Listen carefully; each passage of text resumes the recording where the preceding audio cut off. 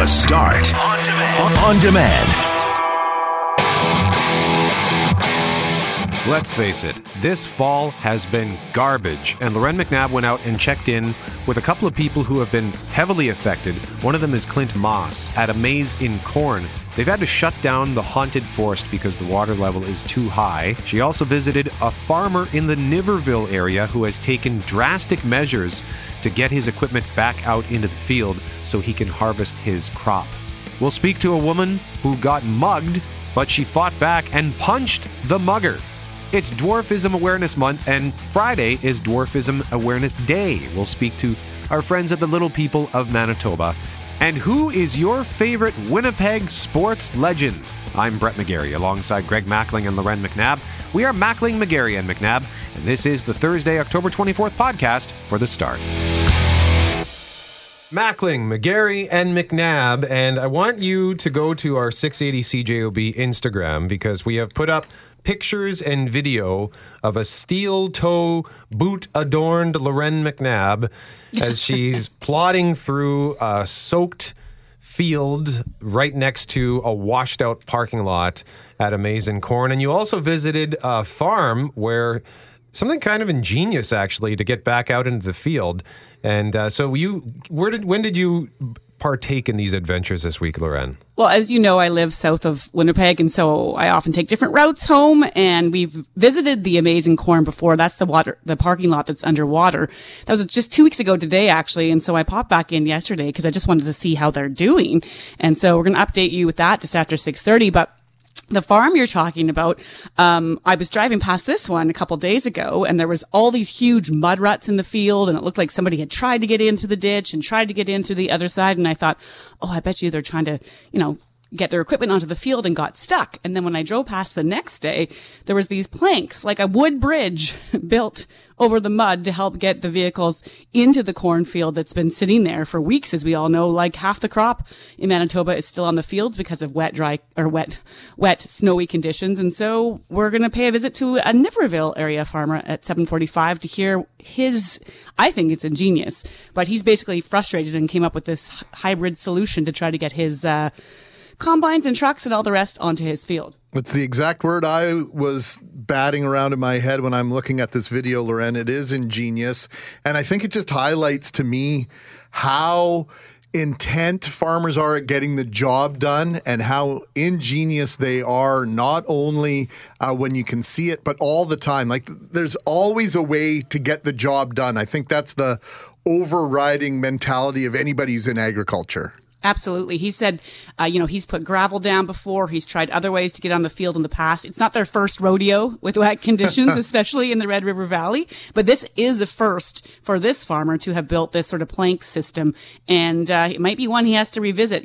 As he said to me, and we'll play some of that audio again at 7:45, you kind of have to keep reinventing yourself because no year is the same. And just when you think you've conquered one thing, like the wettest September on record, you hit a snowstorm and then something else. So yeah, it's pretty incredible. So again, go to 680 CJOB's Instagram. Make sure you follow us there and you can see the pictures and video in our latest post. At 7:07, we're going to speak to someone who's a good friend of this radio station. Her name is Michelle Bailey. And what happened to her yesterday, Greg? Well, she was mugged in a parking lot. No better word for it. Somebody tried to steal her purse, but she said, no way, no how. And she struck back.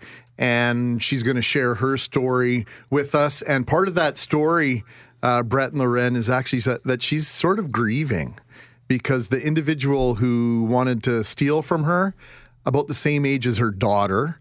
And so she's kind of wondering if she might have handled things a little bit differently if she had just maybe a little bit longer to think about it. Well, and I wonder, too, with stuff like that, like why that is our instinct. This is a person who tried to do her wrong, and she's showing empathy, and she feels guilty. Like, this happens just in regular everyday life, right? Where someone, like, let's say a friend of yours does something to you, they hurt you or whatever, and you try to say, oh, well, maybe they're going through something. Well, no, you shouldn't feel guilty if you strike back because sometimes people are just crappy and they deserve their comeuppance.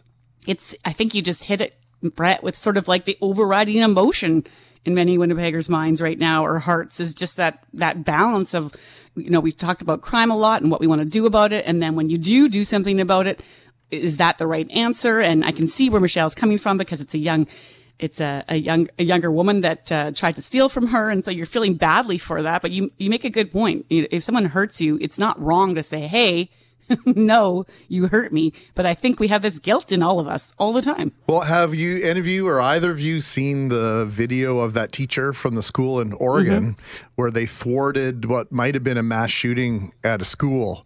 And a student goes in with a shotgun, and then this just went to trial. And so now the video is coming out in the public, and you can see the kids running for their lives, essentially, because this fellow student has a gun. And then they show video of one of the teachers actually hugging this kid while another teacher disarms him. And so this video came out, I think it was on Friday, Loren, and over the weekend it was shared millions of times, just this different approach. And obviously it's not going to work in every situation, but it certainly has people thinking and talking about how they react in a time of crisis, depending on your relationship with the person on the other side. Oh, that's a hard video to watch, and it's a pretty powerful thing to think about.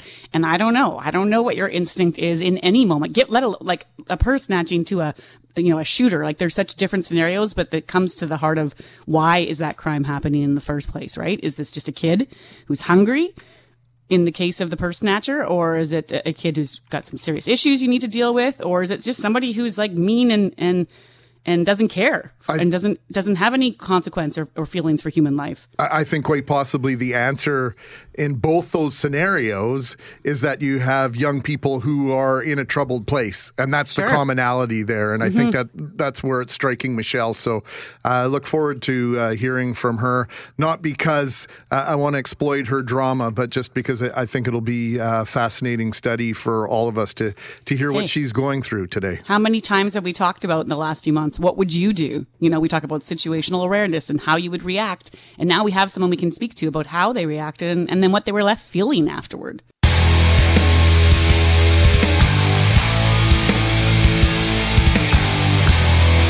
Mackling, McGarry, and McNabb. And Matt. What's Matt Nichols up to? Oh, man, this is a feel-good story. Matt Nichols, his daughter's name is Winnie. After Winnipeg. Like, are you kidding me? Like, nice. So great. He and Allie have become such a big part of the Winnipeg community. So here's the story. Winnipeg Blue Bombers quarterback Matt Nichols and his wife Allie have donated $10,000 to the Children's Hospital Foundation to help fund the purchase of new Cinema Vision goggles. Now, this is a $75,000 initiative, and so this takes the Children's Hospital to almost $61,000 of that initiative. And you might be wondering, what are these Cinema Vision goggles for? These goggles come complete with headphones, and what it does is if you're a kid and you need an MRI, if you've ever had an MRI, it's super loud because it's a spinning magnet inside. It's a giant machine that you go inside, and you have to hold very still in order for those images to be clear. Well, if you're distracted, those images don't come out very well, and so it leads to sometimes having to sedate the patients. Well, what these goggles do is it keeps the kids occupied. They can watch a movie while they're in there, and the headphones block out the noise. So that's what they're doing, and that's what this initiative is going to allow. And so they figure that it's going to eliminate up to 30% of kids that need to be sedated for something like this. So it's a win for the kids. They don't have to put medicine in their bodies that they would otherwise be exposed to. And it's a win because then the MRIs are more clear and you don't have to reschedule an appointment. It makes the equipment and that resource much more highly functioning. Well, there's like adults who are scared to get that done, right? Because you have different feelings of claustrophobia or just, it's an enclosed space, right? When that happens, Greg, like the MRI? Absolutely. It's Alexander had to have one once. And it's not a fun experience for a little kid to go in there. So to have a little bit of a distraction, I think, is an amazing thing. So good on the Nichols family for stepping up to the plate here. Also got to mention another Winnipeg sort of athlete, Teemu Selanne, the Finnish Flash. He is going to be in Winnipeg this Sunday, and he's going to be signing his book at Indigo Chapters and Coles and Chapters St. Vital. So it's going to be Chapters St. Vital, and it's from 3 p.m. to 4 p.m., signing his book, which is called My Life. And he's going to be in Saskatoon the day before. He is. And I think the information I have here, and maybe it's contradictory to yours, Brett, is that he's also going to be at Chapters Polo Park at 12:30 on Great. Sunday. So a couple of different opportunities to meet up with Teemu Selanne. And if this is a rendering of the book cover, it actually pictures Selanne in a Winnipeg Jets uniform from the Heritage Classic 3 years ago in Winnipeg, where Selanne scored the game-winning goal on a penalty shot against the Oilers. Not that I remember that or anything. Of course, not that you would, right? Do you know the exact minute it happened? No, I do that's not. Somewhere in your brain, too. No. That brain of yours is amazing. We should get an MRI on that brain just to see how it works. Oh, please. It holds a lot of information. It does not, but thank you for suggesting. So this got me to thinking, Loren, who are the most beloved Winnipeg athletes of all time? Also, make sure you check out our 680 CJOB Instagram page for pictures and video of what Loren McNabb went out to see, sort of an update on something you checked out 2 weeks ago, Loren. 2 weeks ago, of course, we know the floodway was activated for the first time ever in the fall in Manitoba, and that's all because of rising waters and then that storm that hit a couple days later.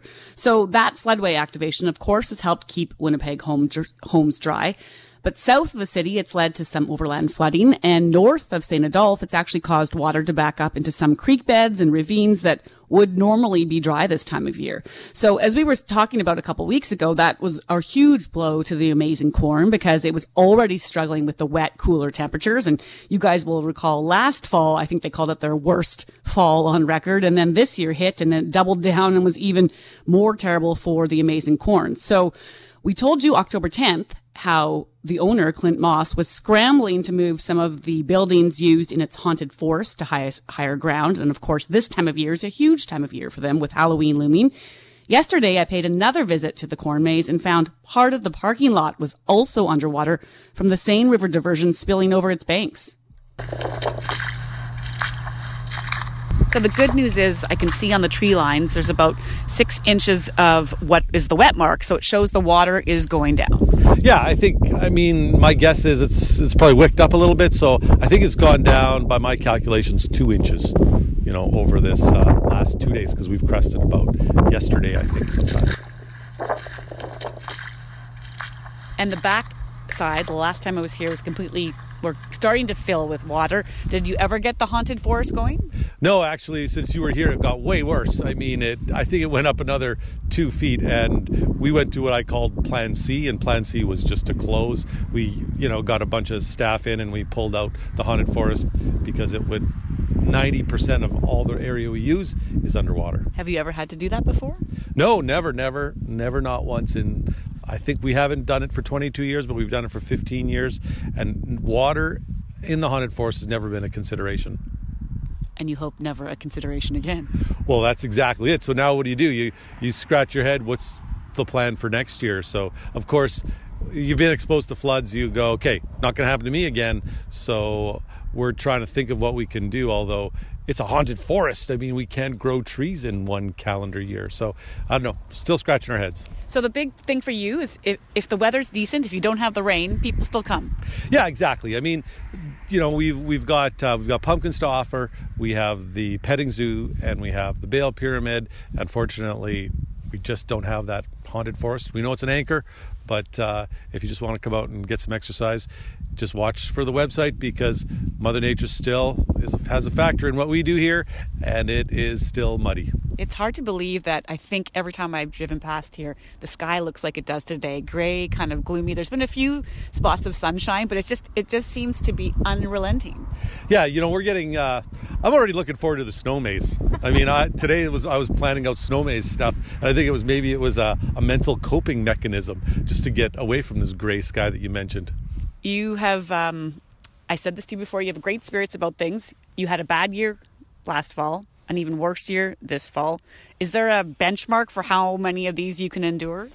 Well, the nice thing is the snow maze kind of pulled us out of the water last year. That was a terrible pun, I guess. But it pulled us out of the water last year. And this year, hey, we're going go, snow maze, go. And hopefully we have some great weather for that. We know that Manitobans, they want to get out if the weather's great. We just need Mother Nature to deal us a good deal for the Christmas and the January, February, March time. And I think things will be fine around here. I don't know how often you've heard anyone say that in October, guys, but he cannot wait for winter. It's sort of like, let's just let this season end. Yes, they still have part of their business in operation, but as you heard, it's too late for that haunted forest, which he calls the anchor of their business. It all went underwater. And so now he's just sort of like, you know what? Let that snow come, please. Well, you know what? In all fairness to Clint, I understand where he's coming from. And I think for about 20 seconds there, I was with him on that. Yeah, let the right? snow come just for him.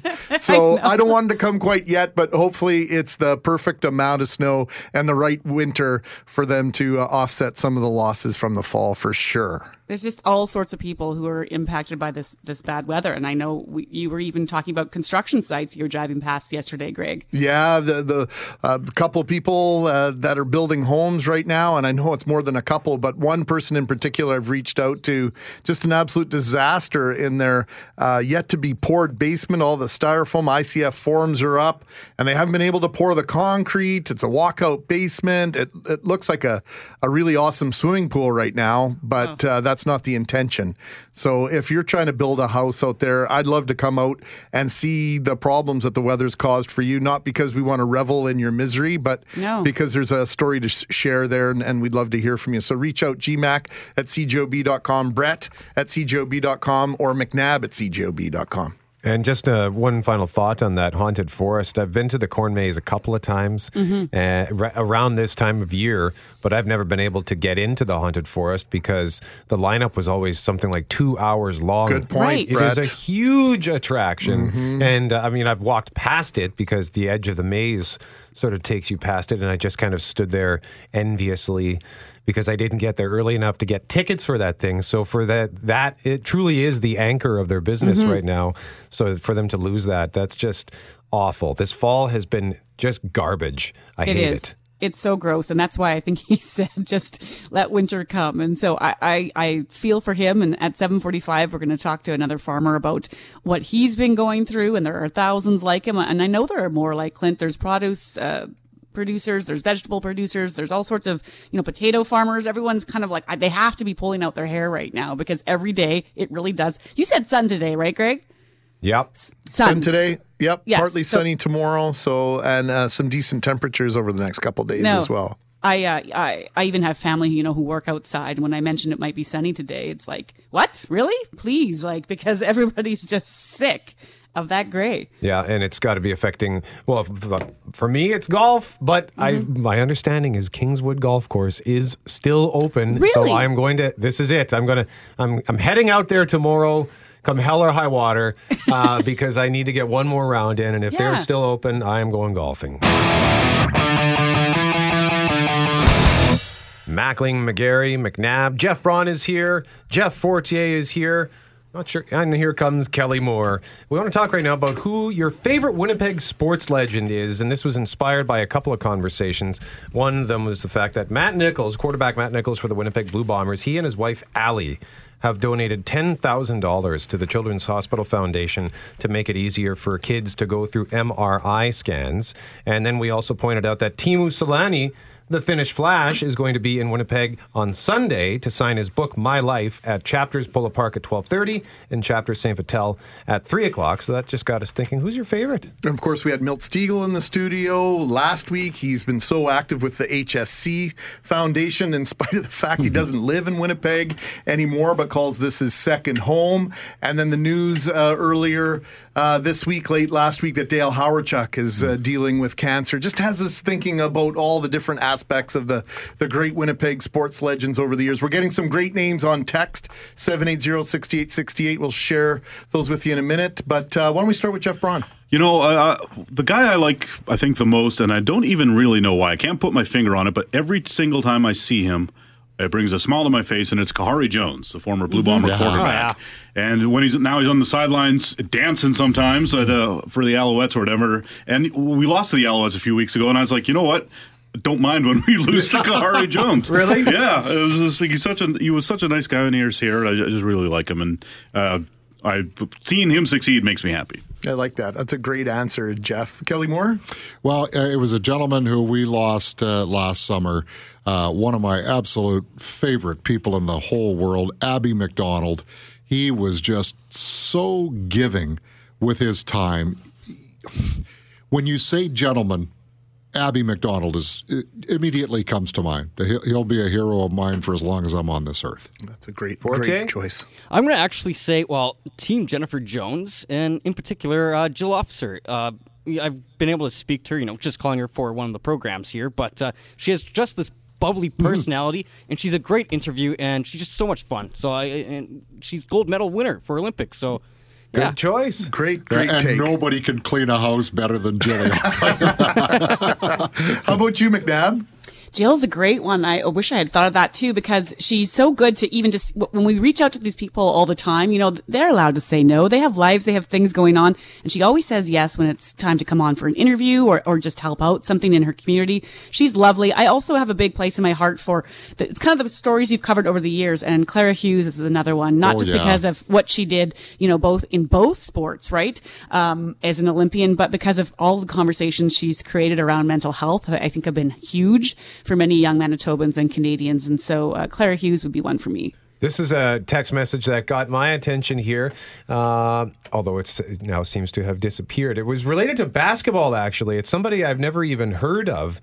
Do you have it open there, Greg? Because it's disappeared from me. I've been clicking through some of the different ones here. Oh, here it is. My favorite is Winnipeg sports legend, Winnipeg Cyclones star, Andrell Horde from back in the day, led the league in scoring. This was back when Chocolate Thunder was the coach. But that got me thinking. That's right, Daryl Dawkins. But the Thunder comment got me thinking of the Winnipeg Thunder. And anybody who went to Winnipeg Thunder games remembers J.J. Eubanks. Always draining the threes from downtown. Oh, he could sink from half court. So not a legend, but that's probably my favorite Winnipeg sports athlete, just in terms of the stuff that I enjoyed. It was such a big basketball fan back in the day.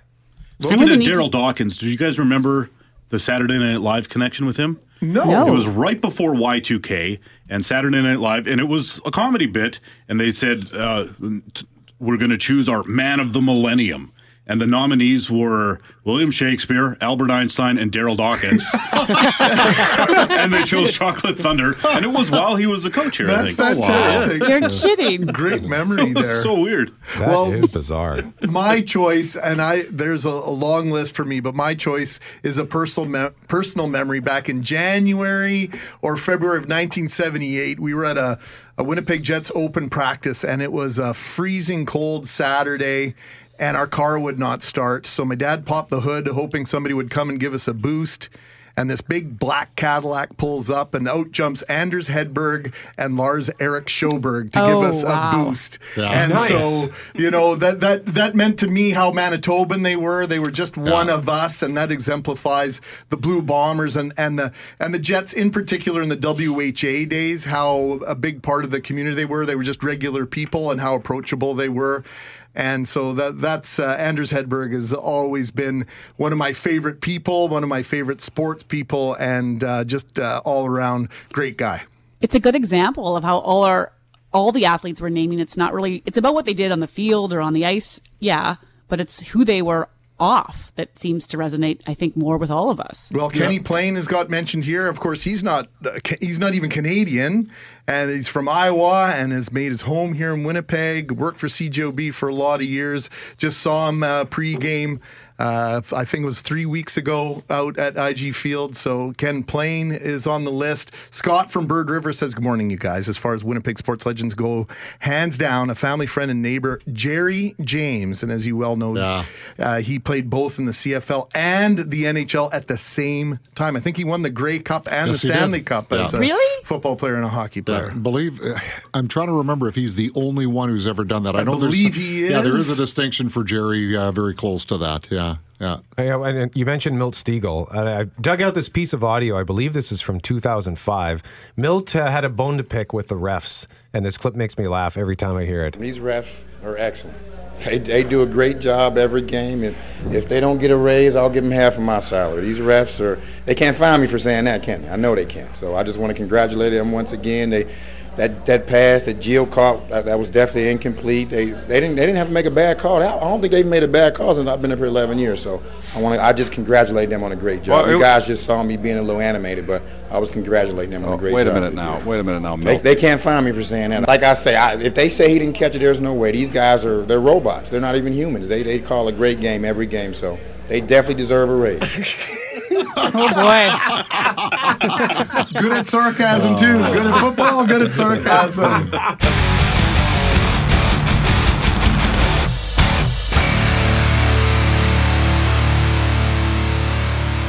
Yesterday, we told you the story of Luke Dobeck, who was at the Superstore in Gateway last week.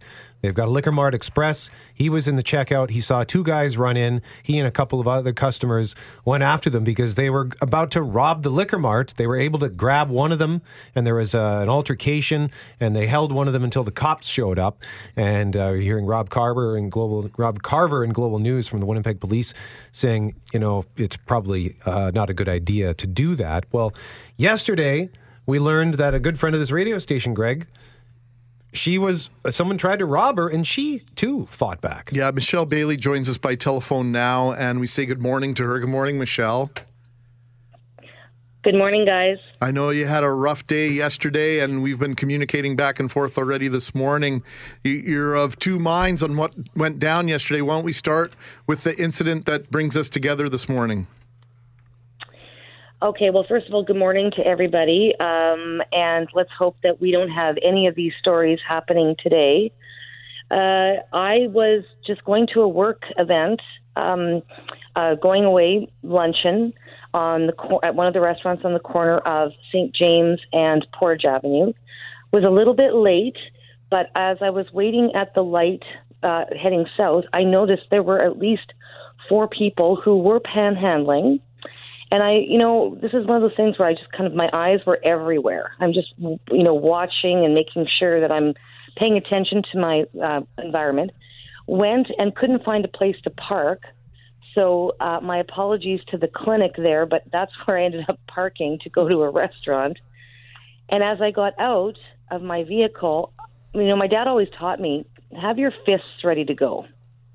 Like, we're talking about, that's from old school. That's like 1985 talk.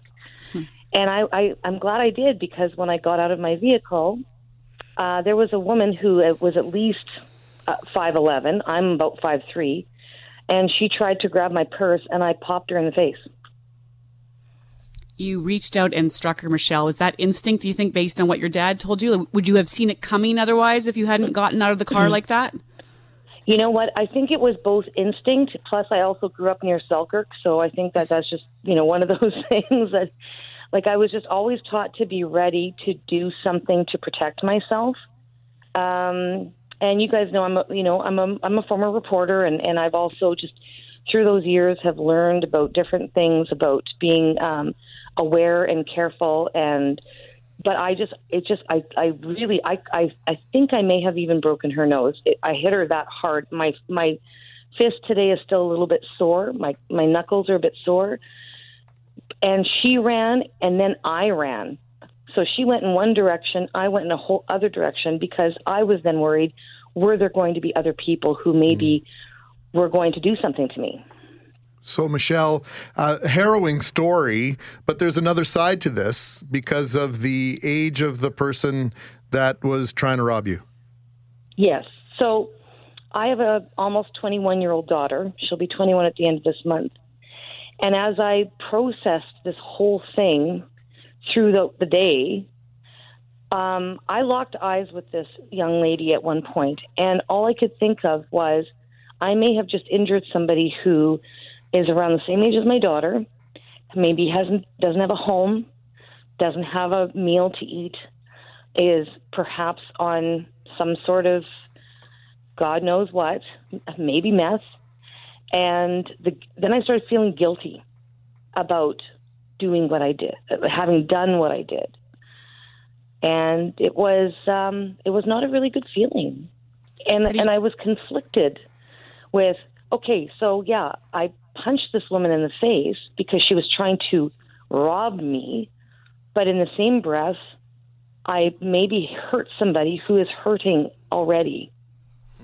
It's a pretty human reaction, I think, Michelle. We were talking about, that instinct to fight, and we always say what we think we would do in a moment and how we think we would feel.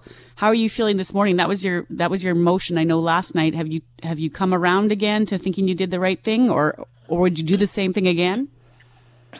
I do believe I would have done the same. I would do the same thing again, because knowing myself, that is instinct. I think that is like I'll tell you, 2 years ago, I was walking to a Jets game down Carlton, and I was with somebody, but this person said, "Hey, can I rob you tonight?" Jeez. And my reaction was, "Yeah, maybe not tonight." And he goes, "Okay." I just kept walking. So I didn't have to, but I was walking with my fists ready to go if I needed to pop somebody in the event that they were going to try to hurt me or hurt somebody I was with. I do that when I walk with my kids. It's just like I feel like I need to do that. And that's frightening to feel that way, feel so vulnerable. So when you go to your car now, do you feel like you're going to be a little extra paranoid, or like, is this something that's going to stay with you for a long time? I would say probably, Brett, and then not just yesterday. I've been doing this for a long time, especially in this city. I have been feeling like we cannot even go out to our own cars outside of our own places of work or anything without this feeling of you need to know what's going on. I had a talk with my kids last night. I told both of them, stop it with the earbuds, stop it with the headphones. You have got to be paying attention to what's going on. Michelle Bailey joining us live on 680 CJOB. Someone tried to mug her yesterday. She struck back. Thank you for sharing your story, Michelle. We appreciate it. Thanks, guys. I appreciate it too. And everybody just really try to be safe out there, okay?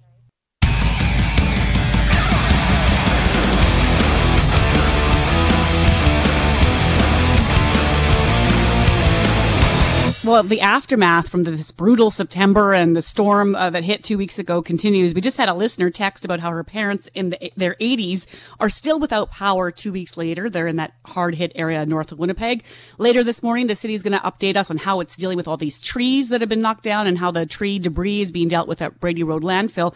And then outside city limits, you have all these farmers who, long before that snow fell 2 weeks ago, were talking about their concerns about getting the crop off. At least 50% of the crop was still on the field as of mid-September. And then, of course, that snow came. And while almost all of it is gone, the ground is saturated, which is why what I spotted on a drive south of the city yesterday really stood out.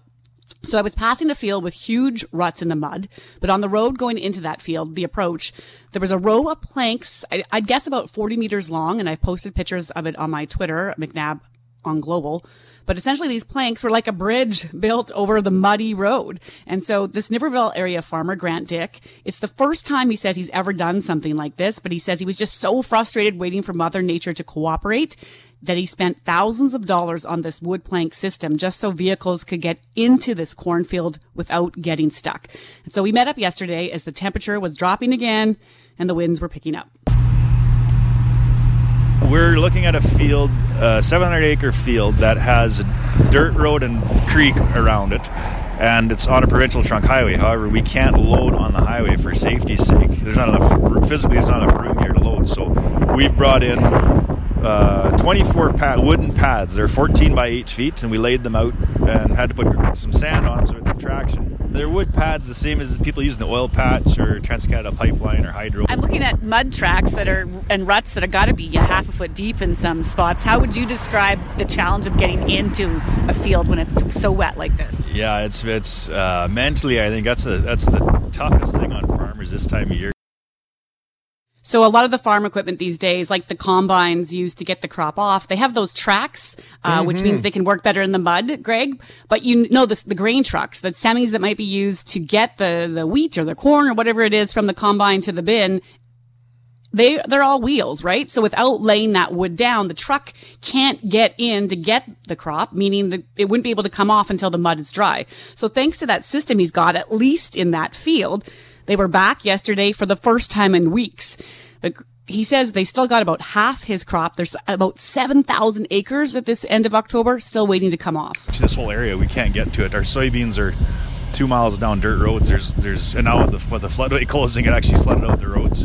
So we physically can't access the land we're trying to get to. So what do you say to those? And we've done a couple interviews with farmers over the past few weeks, and people will text in and say, well, they have insurance, so that'll help them out. What's your response to that? No, I think that's a misnomer. People assume that when you say the word insurance, it means you get... That barely covers your inputs, to be honest. Like, we still have operational costs. For instance, being this wet, you could assume the average farm is going to incur at least 20, if not as high as, it could be 30-40% more cost to get the crop off. So you look at, we've got super bees that are split now. We're double the drivers, double the truckers out in the field. It just starts to snowball, and you can't run as long a day because you're fighting mud. It's tough on guys, and we're trying to be safe about this. So it's not even like with insurance you break even. No, generally not. It's maybe I shouldn't say that because it maybe covers your inputs, but not all your operations and your right. But it's like you come out at the end of the year with having had no income for that year. Yeah, right. Stress level, how would you rate it right now? Honestly, we're set up as best we can. There's nothing else we can do. It's problems out of our hands. You take care of what you can take care of, and what's out of your control, you just got to deal with one day at a time. Apologies for the wind there, but it was that kind of day no matter where we stood. And by 3:30 yesterday, they were making good headway on that crop. And then about 15 minutes into that visit, though, this happened. Yeah. Okay. What? Dead? Okay. Sorry. Just give me one second. Go for it. Yeah. I heard the word quitting. Yeah, and I know it was hard to hear there, but I had to play that because, he was expressing some optimism. They had made some headway. He had built this whole system. And then, of course, just when you think you're getting ahead, temperature was dropping, and one of the guys came off the field and walked up to him, and there was just a sigh, that look on everyone's face, like it got wet again. It was too damp at that time in the day. And so at 3:30, often these guys will go till midnight if they can, or through the night. 3:30, they were done. At least Grant said he got some of the crop off, but that's just a picture, guys, of what they're trying to do to try to get some of this off. At this rate, if all goes well, and this is a well scenario, he thinks he'll be in the field still in December. Oh, my word. So you can see pictures and video on 680 CJOB's Instagram. We would love for you to follow us there. Well, here's the headline at globalnews.ca. Irishman arrested after 39 bodies found in a cargo truck in England. And police there are still trying to piece together where these victims came from and what happened. But they're already calling it one of Britain's worst people smuggling tragedies. Global's Redmond Shannon joins us now over the phone. And good morning, first of all. How are you, Redmond? Good morning, guys. I'm well. This is, when I saw the number, first of all, and then went through my mind how and what was going on, tell us a bit about first how this discovery was made. Yeah, so yesterday, in the early hours of yesterday, there was a call made to an industrial park about 30 kilometres east of London. And when ambulance services arrived there, they found the bodies of 39 people in the back of a container truck. All the people in the back had died. There were no survivors. And we have since learned that 31 of them were men, 8 of them were women. One of the women was a teenager. And they are all, we believe, police believe, are from China. So that's the information that we've just learned today. But yesterday, such a mundane scene in many ways. We were out there for Global News. A truck in an industrial park looks very normal, but what had happened in it is quite horrifying. And the last moments of those people, you can only imagine. But there was a lot of confusion initially about where that truck came from. And you said there that an Irishman has been arrested. Yes, a man from Northern Ireland remains in custody and is being questioned by police on suspicion of murder. Has not been charged, but his 3 locations in Northern Ireland near where he is from have been raided by police. He is the driver of the truck who is 25 years old and was arrested at the scene. But he drove the truck from Northern Ireland to England and picked up the trailer, which had come on a ferry from Belgium just half an hour before. So he picked it up, and half an hour later, the call was made. We don't know if the driver made the call to emergency services, but the driver did not bring the trailer on a long journey. He had just picked it up when the call was made, so has not yet been charged, but obviously a hugely serious investigation and highlighting what is an ongoing, very serious problem. Redmond, we've seen how desperate people from North Africa and other parts of the Middle East are how desperate they are to get to Europe right now. These are Chinese nationals. Has this been something that's been common? Has this happened before? We're so used to seeing images of people on boats in the Mediterranean Sea. We see it in the United States on the U.S.-Mexico border. But is this something that happens commonly in the UK? It relatively commonly over the last 5 years, there have been instances, 1 or 2 deaths in people found in trucks or died while trying to get access to the UK on trucks. But 19 years ago, there was an even worse incident also involving Chinese people, 58 who suffocated in the back of a truck at the port of Dover.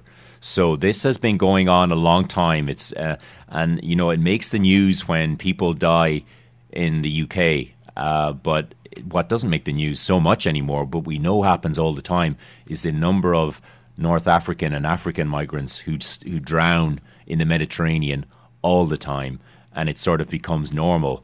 And just because people die here, it makes bigger news. These people's deaths, it's hugely tragic, but this is such an ongoing problem, such an issue that is being dealt with not just in the UK but across Europe.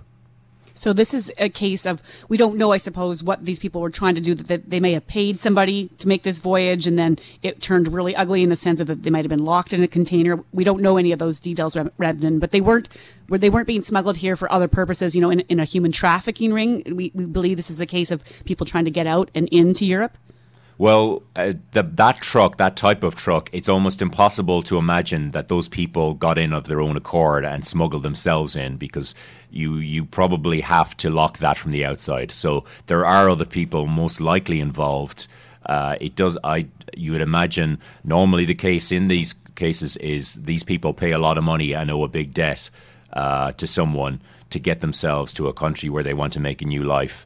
And police will be investigating and looking for most likely for other people involved in this, but they haven't said a whole lot about the nature of their investigation or what they suspect has happened as yet. Global's Redmond Shannon joining us live on 680 CJOB from England. Redmond, thank you very much for the time. We appreciate it, sir. Thanks, guys. Have a great day. Bye. It is time for our annual visit with our friends from the Little People of Manitoba. Samantha Rayburn-Trubick is the president, and Connie Lidster is the vice president, joining us live in studio. Good morning, girls. How are you? Hi, good morning. Thanks for having us. The first thing I want to talk to you about is the M word as it pertains to hockey and basketball, football, sports in Manitoba, and the negativity that came out from people when that, you know, what's the big deal? It's just a word, you know, everybody gets offended about everything these days. What was your reaction, Samantha, to all that negativity? I was really quite shocked, actually. It was really personal and it was really hurtful. And I was really shocked at the trolls that came out. And I had messages from people all over Canada saying I was ruining hockey, calling me the C word, just really, really negative. And I was actually, so I guess my reaction was I was very, very shocked and really disappointed with where we are today as in 2019, that this is what's important to folks. Yeah, you know, I was so excited to celebrate that news with you. We thought of you right away, and when we heard that the change was being made, I think Brett and I collectively might have been as happy for you as any two people, because, you know, we know intimately your story. We've become friends over the years, and I saw some of the reaction, and it was horrifying to the point where you had to sequester yourself from social media altogether, didn't you? I sequestered myself from social media, and it took a real hit on my mental health. And it really impacted me very deeply and darkly this year. I took it very, very personal, and I don't, it is what it is. But I did sequester myself from social media to the point where even coming into Dwarfism Awareness Month this month, I'm really guarded, much more guarded than I've ever been before, because I want to protect my son Yale and my husband, like my family, because nobody should have to go through this. And it took a real hit on my mental health, and more so than I expected. Why? Can maybe for those who are wondering, like, what is wrong with the M word? Can you just sort of give us a recap as to why the word is so offensive? Yeah, so the word stems, so the term midget stems from a word midge, and midge means tiny fly that spreads disease, which in itself is a terrible thing, and when you're referred to something like that, it's awful. It really heightened. It was heightened in the freak show era in the 1800s, where little people were put on display, taken from their families, put in freak shows, and really just put in horrible, horrible, horrible conditions, right? And really were just there to make money for someone else.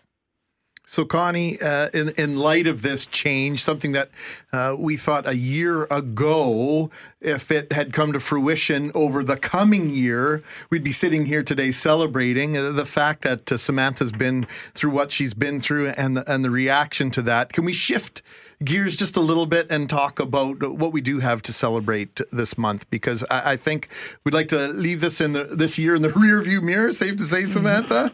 Yeah, we have a lot of pride, and I think Connie's going to talk a little bit about the pride. Yeah, and yeah, I mean, Dwarfism Awareness Day, we were the first province in Manitoba to have declared this day to recognize people with dwarfism, because we are little people. We have there's over 400 different types of little people of dwarfism. We're 1 in 20,000 births, and so like we're professionals, we're doctors, we're lawyers, we're accountants, we're everyday people trying to do our everyday life, and when we have support, it feels great. So Sport Manitoba, thank you so much for stepping up and helping us actually bring this to the plate and show people that this is a word that does affect and does impact people within Manitoba, people within the world, and I think that, I'm proud that I'm able to raise myself to a level playing field in an average height world with courage, tolerance, and resiliency to do so, and confidence to maintain. And it's with the support with, friends from like Samantha and through the Little People of Manitoba. We have a great organization that does, that does provide support and help and camaraderie and advocacy. And the International Dwarfism Awareness Day is tomorrow, right? Yeah, Dwarfism Awareness Day is tomorrow in the province of Manitoba. And so it's pretty exciting. It's our third one. And Hockey Canada, I understand, is going to be voting in November at their AGM on the M-word subject, right? They will. So I'm looking forward to that, and I'm waiting for that. maybe just stay off social media for a few days after that comes down. One of our loyal listeners says, what about the word dwarf? Is there a negative connotation there? Are we comfortable with that word? Because I think it's important to understand all this, because that's why we do this to a great extent. Yeah, dwarf is fine. Dwarfism is the medical term, so it's absolutely fine. Little person is fine. Little people is fine. My name is the best. Your name? My name. Really? What a novel idea. Gee whiz. What? So how do little people get in touch with you guys if they want to join your group? So they can contact us. We have a website. It's littlepeoplemanitoba.wordpress.com, or we also have a Facebook account at LP Manitoba. They can email us, lpmanitoba@gmail.com. We also have a Twitter account. And and our contact information is there, so people can reach out to us. We've had conversations about accessibility on a lot of fronts, right? We've seen so many changes just in how our sidewalks are constructed for those with mobility issues. How are accessibility issues for you? Are there accommodations that are being made over time, Samantha? Yeah, for sure. There are, and there's still some ways to go. Manitoba has the Accessibility for Manitobans Act, which is fantastic. So I think that's brought some great awareness. I'm actually speaking to RBC next month at their diversity event, because they reached out and we had some words about some of their accessibility, and they really want to be on board with being accessible for everybody. So,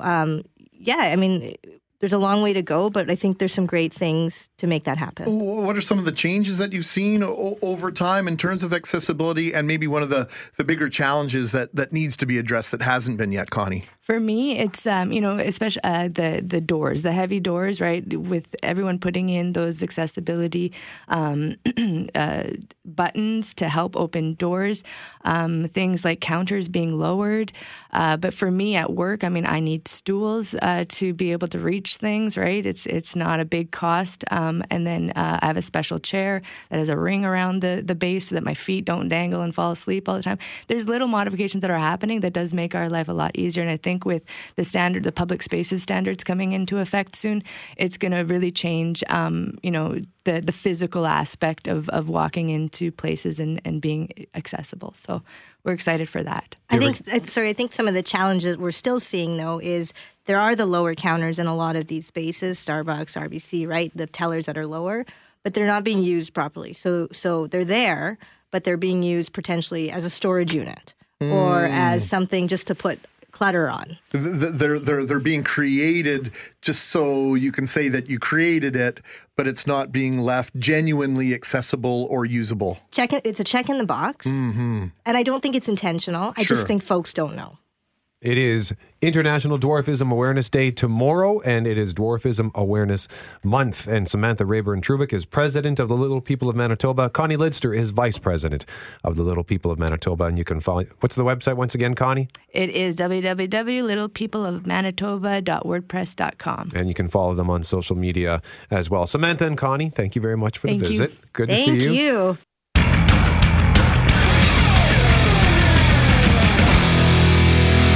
We got a text from one of our listeners here about her mom and dad who have been without power for a couple of weeks. Yeah, Joanne wrote in this morning to say that her parents are in that group that are still without hydro since October 11th. October 10th, I believe, is the night it went out. They'll be turning 88 and 85 in December. And she says, I'm hoping they don't get sick because they are, and this is a compliment. She says, the old pioneer type that refuse to leave. So, Greg, you gave Art Snider a call. He's in the Grahamdale area. That's north of Winnipeg. There are still several hundred people there without power. And just for our listeners' sake, Art is 88. He's a little bit hard of hearing, but he had no problem sharing with Greg what he's been going through. 13 days without power. Tell us what it's been like. I used to complain when the power was off for an hour or two, but I never dreamt how it would be for 13 days. What have you been doing to cope with it, Art? Well, I think it's going to be hooked up real shortly, but we have one, with my luck, there's one pole that's got bedrock, and they can't put that in until they get the other machine to drill the hole. So it could be a case of one hole holding things up for you, Art? And one pole? There's one pole that's holding my hydro up now, yeah. So tell us, how have you been coping without power? What have you been doing? What changes have you had to make? Well, my son brought a generator and some gas, and I'm just amazed how well the generator works. And at the start, we were only eating click sandwiches, but then we realized, hey, maybe we can use the microwave, and sure enough, it works beautiful. What has been the biggest challenge, Art? Pardon? What has been the biggest challenge of this whole endeavor? A shower? Wouldn't it be great to have a shower, if that's what you said? No hot water? Yeah, well, we have water from the snow, and we're buying bottled water, which is great. And it was amazing how it was so mild. And a lot of that snow, it melted, and we have fresh, soft water. Sounds like you're making the most of it. Oh, yeah, for sure. But, and also there's a little bit of bad luck here. We went to my son's place for a shower and a good hot meal. On the way home, I hit a deer.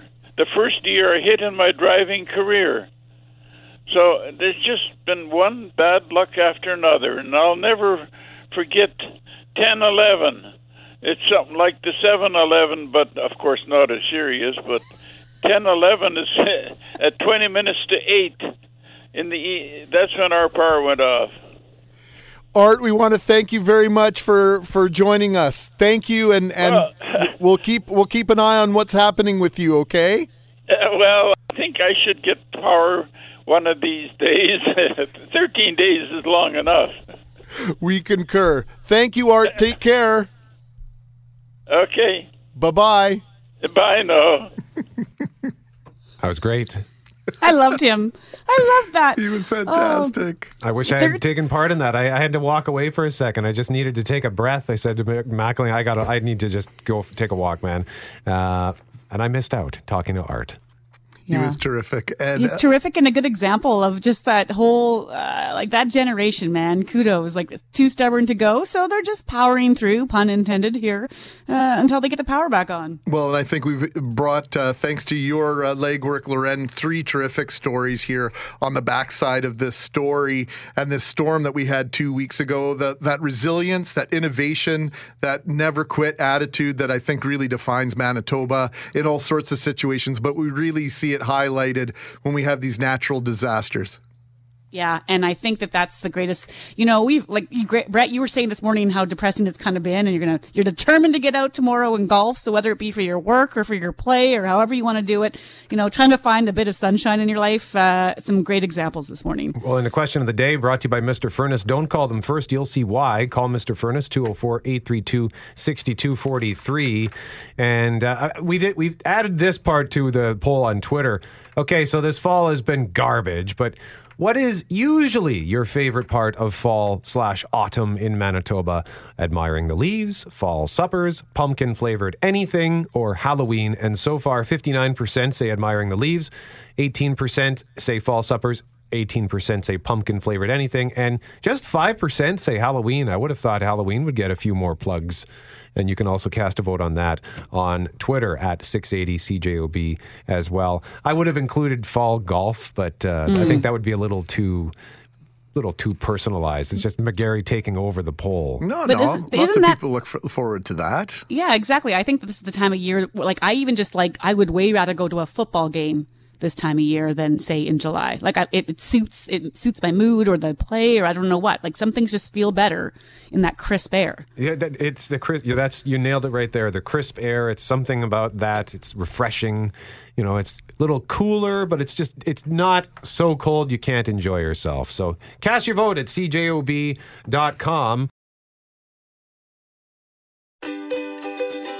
Hey, thanks for listening to the Start Podcast. We are available on Apple Podcast, Google Podcast, wherever you find your favorite podcasts. Subscribe now and never miss an episode. And if you like what you hear, rate the show, tell us what you think, and hey, even tell a friend about the podcast.